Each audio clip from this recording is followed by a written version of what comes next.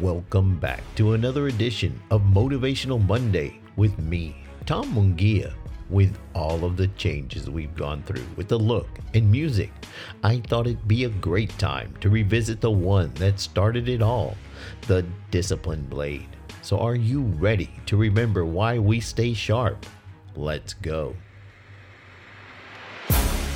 Changing your habits and lifestyle can seem like a battle at times.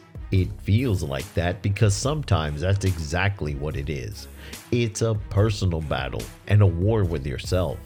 Like anyone going into battle, you must make sure you're properly armed with weapons that will ensure your victory and success. You will come to find that your greatest weapon in your battles is the Discipline Blade. I was first introduced to this term by Andy Frisella, one of my favorite motivational speakers.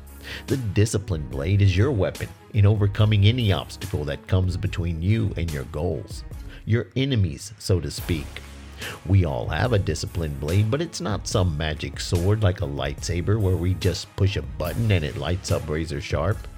You must constantly sharpen it. You must hone it and learn how to properly wield it. You can't let it get dull and useless. Otherwise, when you need it the most, it will fail you, and you in turn will fail. So you're asking, how do I keep my Discipline Blade sharp and learn how to use it? Well, it's simple. You have to be disciplined in the small daily tasks that seem to not truly matter, but actually really do. It's getting up on time without laying there pushing the snooze button. It's keeping your morning routine, doing your daily chores, studying when you're supposed to. It's getting to work or school on time, every time. It's doing what needs to be done, when it needs to be done, and how it needs to be done, even when you really don't want to, especially when you really don't want to. It's learning to do the little things that teach you how to do the big things. Remember, how you do anything is how you do everything. You don't have to be phenomenally skilled, but you do have to be phenomenally willed. You have to be consistent.